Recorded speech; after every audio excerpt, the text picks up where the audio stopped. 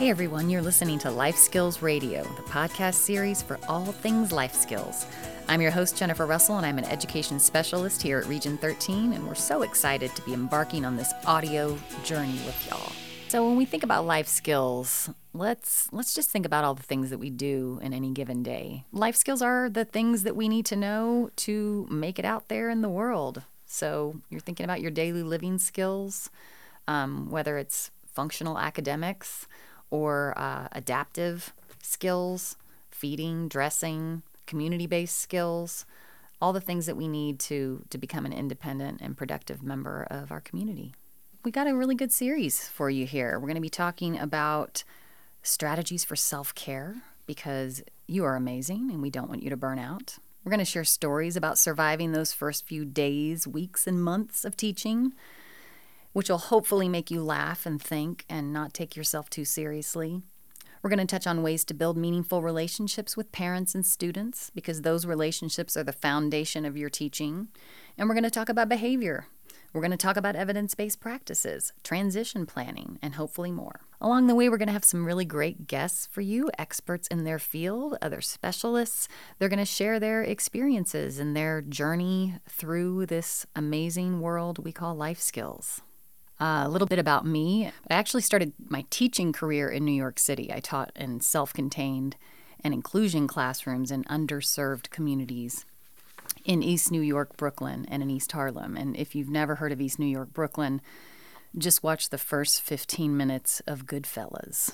The real-life mobster Henry Hill was born and raised there. And it was rough, amazing kids with tons of barriers for them. And I was really ill-equipped because, see, I didn't go directly from an undergrad education program into the classroom. I had moved from Texas to New York 10 years earlier to pursue a career in acting. I did some off-Broadway shows and a few commercials and voiceovers, but basically I just became a very good food server.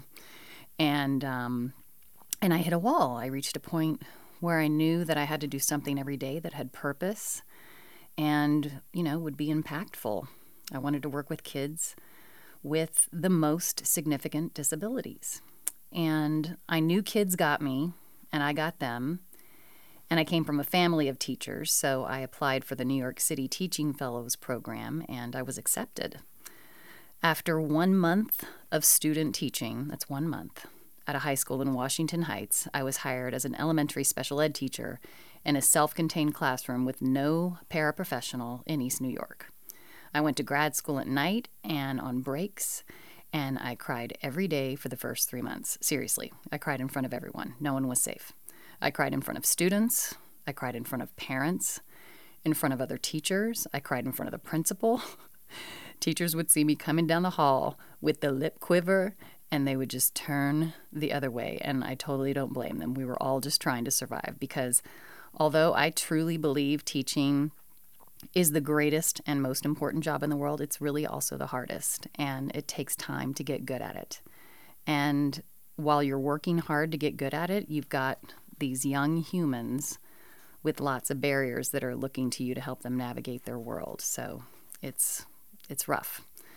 One of my favorite moments in the classroom that first year was when I was working with this young boy named Andre. Andre had an intellectual disability and emotional disturbance. He got in fights, he flipped desks, and he never did any work, ever. And, being new and ill-equipped, I had no game. Eventually, after months of trying different strategies and failing, I just sat down next to him. I probably said all the wrong things, but I was really interested in what he was thinking and feeling. I said, Andre, help me understand why you don't want to do any work. I want you to know that feeling of trying something and being successful. Don't you want to know what that feels like? He wasn't looking at me, but he said with great assurance, no. I sat for a minute, and then I said, well, what do you want to do? And without missing a beat, he said, I just want to sit on my bed and eat pancakes.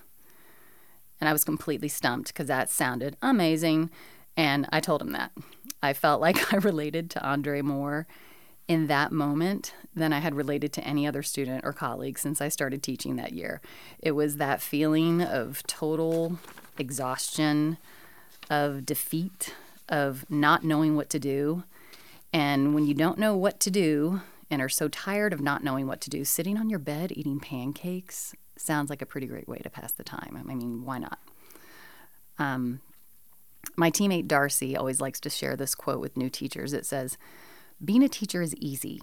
It's like riding a bike, except the bike is on fire. You're on fire. Everything is on fire. Teaching is so hard. And being a life skills or PPCD teacher is the hardest, I think. You're working with the students who are the most vulnerable, who have the most challenges, who have the greatest needs, and it can feel really impossible some days. And many times you're the only one on your campus or in your district who does what you do, so it can also feel incredibly isolating. And that brings me to why we're doing this podcast series. We want you to know first and foremost that you're not alone. You're valued, and the work you do is so important. You know, in a single day, or, heck, even before breakfast is finished, the work of a life skills teacher can be inspiring, challenging, hilarious, exhausting, exhilarating, and in some rare instances, terrifying. So, big picture, our mission is to connect with you. And after every podcast, our goal is for you to have new perspectives and new strategies that you can take into your classroom so that you can feel and be successful in your teaching practice and not have to sit on your bed and eat pancakes, although that still sounds pretty amazing. And we want to hear from you.